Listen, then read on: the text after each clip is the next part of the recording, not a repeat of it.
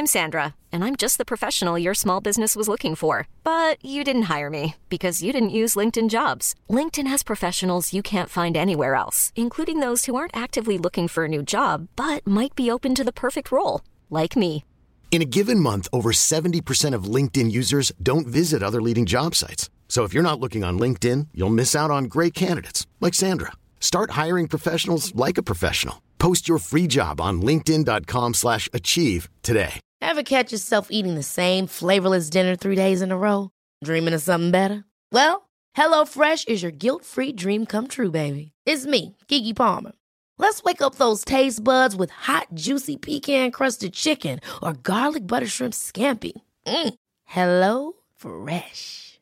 Stop dreaming of all the delicious possibilities and dig in at HelloFresh.com. Let's get this dinner party started.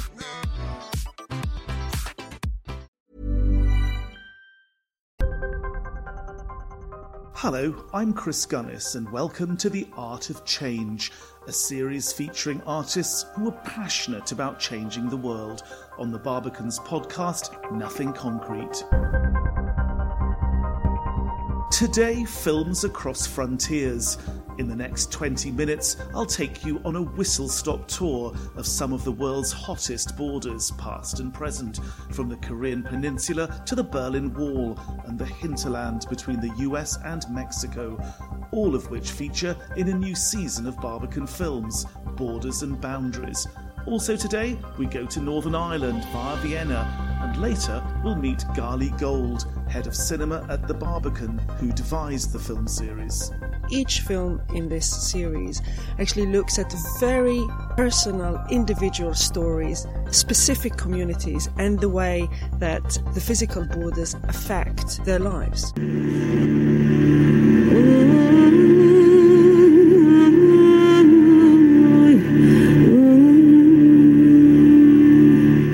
But first, Wall, a film by Simon Bitton set along the fence, the barrier, the wall that divides Israelis and Palestinians.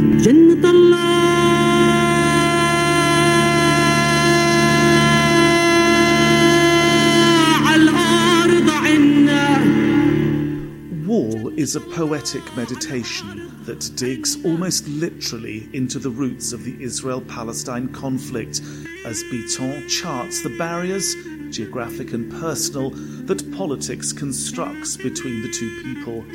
I caught up with her in Paris to find out more about the inspiration for the film. Simon, the idea of making this film came to you one summer evening in 2002 while watching the evening news. What actually happened? I saw, I think it was the Israeli Minister of Defense showing first images of a project. You could see a beginning of a construction, and he was explaining that they were going to build a wall all over the country between Israelis and Palestinians, and that will solve all the problems. And it was very, very weird. And I remember that I thought to myself, they've gone crazy. And I wanted immediately to film it. I wanted to film the wall while being erected because I wanted to film the landscape while it was destroyed. And this is what I wanted to catch, the moment of the destruction.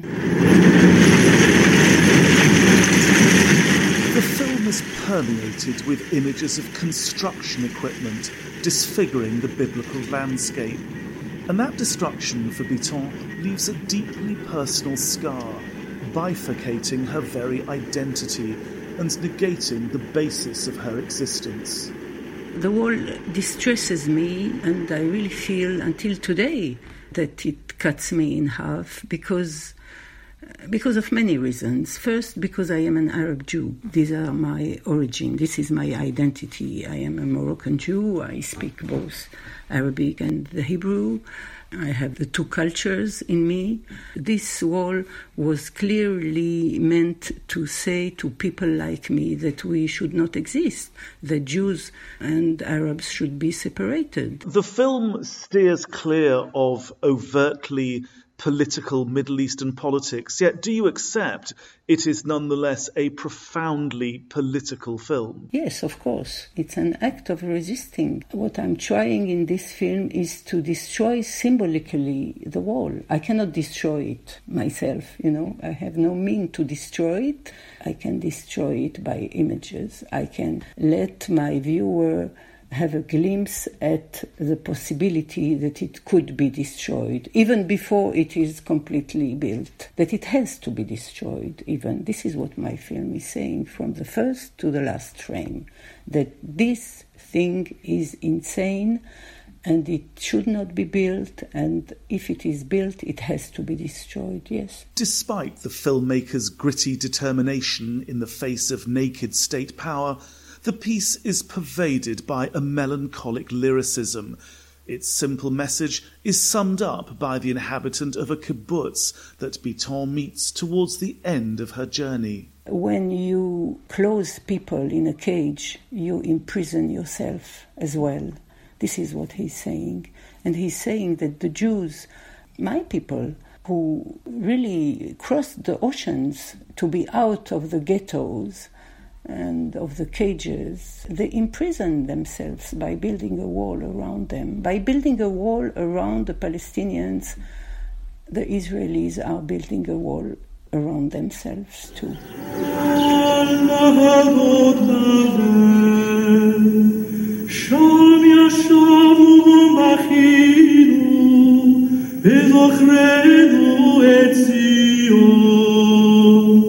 From the Middle East to Ireland and the film Trouble by Mariah Garnett, whose father, as we learn at the start, was the subject of a BBC documentary in 1971, which portrayed his relationship with a Catholic woman. Maura McMullen is happy. She's a telephonist in the office of an electrical company, earning £10 a week. But Maura's romance cuts across the peace line of the most divided city in the British Isles. Maura's home is in Belfast. She was christened and brought up a Roman Catholic. David Coleman is the man Maura will marry. The prospects of normal married life in their home city are clouded by only one factor: her religious upbringing and his. That documentary led to threats against her father, which forced him into exile, which is where, in Vienna years later, Mariah Garnett catches up with her father, whom she hasn't seen since childhood. She then travels to Northern Ireland, recreating his life in Belfast, not least by lip-syncing her father's own words herself, dressed as the youthful David. There's genuine pathos as a cross-dressing daughter quite literally becomes on screen the father she yearns to understand. So when I spoke to her in the US, I put it to her that the film was a way of getting to know a father she didn't grow up with. My parents split up when I was very young. We had this long relationship through the mail. Of course, growing up without him, like in my immediate home, definitely was a motivating factor for making the film. More specifically, I went to go visit him in 2013, and at that time he was getting back in touch with his family. So that was like what really gave me the idea to make this film. You know, during that visit, he also told me a little bit about his youth and about the Troubles, and kind of framed it as coming out of a civil rights movement where Catholics and Protestants were trying to unite against oppressive capitalist regime that was keeping the working classes on both sides in really horrible living conditions. So that was something I didn't know either before this one visit. So after I visited him in 2013, I decided I wanted to make a film. And I think I even floated the idea then of me getting to know him as he was reconnecting with his own family, and then also exploring these elements from his past, because I thought that was really interesting. It was something I'd never heard before about the Troubles in Northern Ireland. So Mariah, tell me, how did you actually go about making this film? Basically, I showed up at his house, and I stayed in his art studio for 6 weeks, and that was the longest time I'd ever spent with him. And I brought all my camera equipment with him, and I had this idea in my head that I wanted to make this film that was like documenting us getting to know each other And in my mind, it was going to also have this sort of like family reunion element for him. I wanted to document him getting to know his family. That didn't really pan out. But yeah, I kind of ambushed him. I just showed up with all my gear and told him what I was planning. And he was like, okay, you do what you like. And ultimately, Mariah, was it a healing process? Yes, it really was, I think. Even though I did have some kind of relationship with my dad before I started the film, those 6 weeks of extended time to cook dinner. And, I think I showed up thinking that if I sat down and got information out of him about like what happened and, what his life was like and how he grew up and all the like answers to concrete questions, then that would be healing. But actually what was healing was like going for walks and cooking dinner and going to movies and talking about whatever, kind of like anything but those big questions. That's actually where I got to know him and have a relationship with him. And was it healing for your father? I think so, yeah. I mean, like it really, I feel like it really gave us a relationship, which we definitely, we had something before, but it wasn't like a relationship.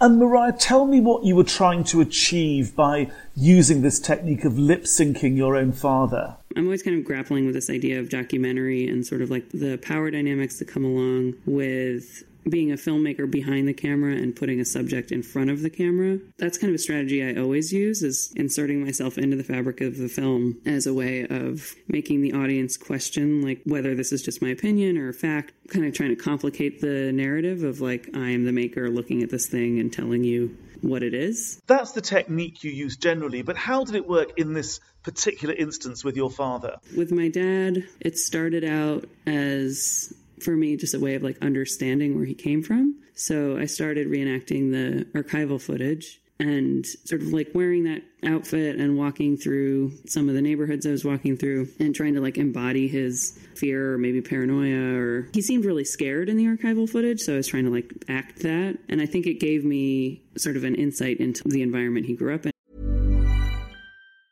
I'm Sandra, and I'm just the professional your small business was looking for. But you didn't hire me because you didn't use LinkedIn Jobs. LinkedIn has professionals you can't find anywhere else, including those who aren't actively looking for a new job, but might be open to the perfect role, like me. In a given month, over 70% of LinkedIn users don't visit other leading job sites. So if you're not looking on LinkedIn, you'll miss out on great candidates like Sandra. Start hiring professionals like a professional. Post your free job on linkedin.com/achieve today. Millions of people have lost weight with personalized plans from Noom. Like Evan, who can't stand salads and still lost 50 pounds. Salads generally for most people are the easy button, right? For me, that wasn't an option. I never really was a salad guy. That's just not who I am. But Noom worked for me. Get your personalized plan today at Noom.com. Real Noom user compensated to provide their story. In 4 weeks, the typical Noom user can expect to lose 1 to 2 pounds per week. Individual results may vary. Hold up. What was that? Boring. No flavor. That was as bad as those leftovers you ate all week. Keke Palmer here, and it's time to say hello to something fresh and guilt-free. Hello Fresh. Jazz up dinner with pecan-crusted chicken or garlic butter shrimp scampi. Now that's music to my mouth. Hello Fresh. Let's get this dinner party started. Discover all the delicious possibilities at HelloFresh.com. And where he came from. I've come to the Barbican in London, and I'm actually on the stage in Cinema 3. I'm with Gali Gold, the head of cinema, who also curated this season Borders and Boundaries, of which Wall and Trouble are a part. Gali, the series is very broad-ranging. A film from the Korean Peninsula, a film from Mexico, Guatemala, US, Berlin, the Berlin Wall, in which one of the characters falls in love with the wall, a Korean film which reaches back to the 1950s and 60s. How do you go about curating a series like this? How do you choose? What criteria do you use to choose these films?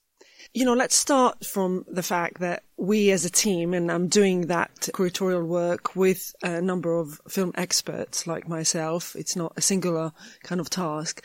We came about the idea thinking, how would we approach that very significant anniversary of the 30th anniversary of the fall of the Berlin Wall? How do we approach that through a film program? And it was clear to us, being a department that is a film program that is always very engaged in what's out there, what's topical, what is of interest to the public, what should be of interest to the public. How do we respond to that? And for me, the main issue that the fall of the Berlin Wall marks is the fact that those borders, very physical, man-made borders, not only did not start disappearing with the fall of the Berlin Wall, actually what we see around us in the world is the emerging and the multiplication of these borders. Of course, this captures world news daily, and we have the privilege of looking through film at these topics in a different way. How do we go about it? There are so many films that take the border as a main character or that are taking place in the context of that. So first we announce to ourselves we're not interested in a survey. We're not going to be a stage where every worthwhile and worthy films, and there are many of them, is going to receive the platform of our screens. What we're thinking about is what are those regions and what are the films that really stand out, that can also stand out for many other films that unfortunately we cannot show.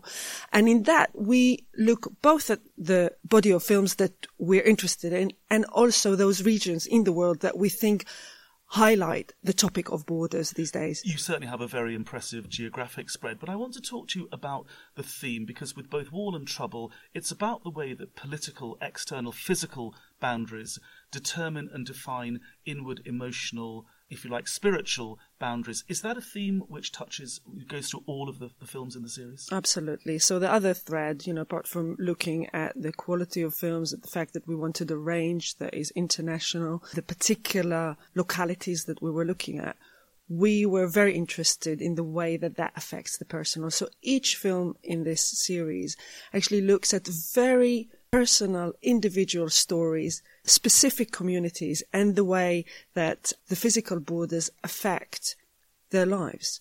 So there will be many other films that might look at the architectural aspects of it, more from an institutional point of view. What we were looking at is the most easily accessible but also most impactful way in which those borders really make a huge difference to both individuals and communities. All of these films, it seems to me, are about personal voyages and personal discovery through the exploration of borders. Is that a theme that pertains to all of these films? In very interesting ways. If we look at the film we open with, Midnight Traveler, this is a journey that none of us would like to embark on, of an Afghan family that has to flee their home country and in the course of 3 years moves across borders from Afghanistan all the way to Germany. What we get there in that amazing access, all filmed, the journey filmed on their mobile phones, materials being sent to Europe. The parents of this family are filmmakers, so they are living what is the subject matter of that film. What we get here is also a phenomenal depiction of a family under strain, the relationship, growing up as, there are 2 daughters to this family, needing to embark on a journey to cross borders, to be also confined by borders and to look for a place which its borders will provide hopefully some security. On the other hand, we have a fantastic double bill with architecture and film, 2 films that actually look at the Berlin Wall, but one of them very playfully look at a romance that a woman develops with the wall, and on the other looks at the community of rabbits that used to live in the no man's land around the wall, where their habitat was taken away. So it's not just a simple but there was something positive for these rabbits. It's also, of course, through that very particular prism, look at the communities who actually created a life that was not possible later on when the wall was taken away. I mentioned the film about, again, a romance between 2 gay men and what a border does to this, how it basically destructs it, what tensions it creates. Same thing works in South Korea, where you have personal relationship created across borders, supposedly forbidden, not just supposedly, officially forbidden relationship, officially forbidden identity, like the one that we see with Simone Bitton in Wall, an Arab Jew that actually within herself holds an identity that the new border tries to deny. Now, you've touched on this. You talked about the newsworthiness of the topics. Weirdly and fascinatingly, so many of the films are about places which are newsworthy. The Korean Peninsula, Trump, Kim Jong-un. Afghanistan, the Taliban. What else? Guatemala, you mentioned, workers coming through. Berlin, the Berlin Wall, as you've mentioned. Did you know when you started curating this that when you actually got to it, it would be incredibly newsworthy? Yes, we did. Why don't I believe you? The thing is, I mean, of course, we work on these programs a while back, but the topic of borders has been topical for a while. As, you know, dealing with film, we have a privilege of programming things not 3 years in advance, but like sometimes classical music has to, but sometimes, 6 months or 7 months in advance. That gives us the flexibility to actually also respond and choose where we focus the program. So while the topic of borders, as I said, keep being topical, for the last however many years, depends where you're coming from, those particular regions, we very carefully chose them because we also knew that they tip into topical, newsworthy stories. Now, you mentioned classical music and the fact that it takes years to program in advance. I want to ask you something about cinema specifically. Is it a particularly good medium for telling stories about borders and frontiers? Because you can hide a camera, it's very transportable, it's light, you can hide it from the authorities on the borders. Absolutely. And also, we're looking at both the filmmaking process and also the film viewing experience. So in terms of filmmaking, obviously, and these days, more than, let's say, 30 years ago, you have the ability with lightweight cameras and sound equipment to be transient, to move across. We see that even in a film that is hardly new, Wessler, talking about a romance between two gay men across the Berlin Wall. Most of the filming in that film was done illegally in East Berlin, and the cameras were smuggled by people. Equally, when you sit in a cinema, you are able to look across borders that physically, as an individual, you might never be able to. And I'm talking here, and we'll bring something of the personal. I grew up in Jerusalem. In Israel, we were surrounded, and still Israel is, by borders that one cannot cross physically. I, as a person who grew up there, looked at films coming from other Middle Eastern countries, and that was my only way to look across the border. So I am very much kind of attached to that ability to enable one a point of view that you cannot otherwise have unless you had that camera and that access that is forbidden often by the border. Very finally, what do you want audiences to take away? Clearly they have to enjoy the films. Do you want to engender some kind of public debate, some kind of public discourse around refugees and the current zeitgeist? Absolutely. I mean, we often in our program are very interested in what we say, changing the conversation, but definitely sparking a conversation and maybe changing slightly the parameters that one uses, trying to move away from the obvious cliches. We want people to first relate to the subject matter, to feel empathy, and therefore also to be aware of the immense effect that those physical borders have. Now, one can have different political views. You can come at it from, different parts of the spectrum. Borders also generate communities. They're not just breaking them. They are a really interesting concept to look at when you look at those physical borders that often are discussed only in terms of security, good or bad for a particular regime. We so often do not think about the individuals that actually endure the consequences of that. Couldn't be more topical than being part of Europe still and seeing people crossing borders in order to get to safety, and those borders being erected on a daily basis in order to prevent that movement. So we're very interested both in generating empathy but also thinking about those very topical issues anew. That was Gali Gold, head of cinema at the Barbican, ending the first in this series, The Art of Change.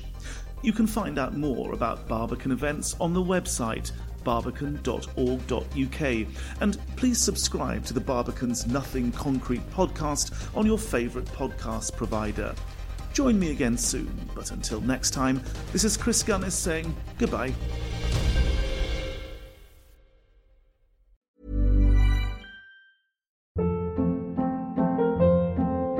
Hold up. What was that? Boring. No flavor. That was as bad as those leftovers you ate all week. Keke Palmer here, and it's time to say hello to something fresh and guilt-free. Hello Fresh. Jazz up dinner with pecan-crusted chicken or garlic butter shrimp scampi. Now that's music to my mouth. Hello Fresh. Let's get this dinner party started. Discover all the delicious possibilities at HelloFresh.com. When you need mealtime inspiration, it's worth shopping Kroger, where you'll find over 30,000 mouth-watering choices that excite your inner foodie. And no matter what tasty choice you make, you'll enjoy our everyday low prices, plus extra ways to save, like digital coupons worth over $600 each week. You can also save up to $1 off per gallon at the pump with fuel points. More savings and more inspiring flavors make shopping Kroger worth it every time. Kroger, fresh for everyone. Fuel restrictions apply.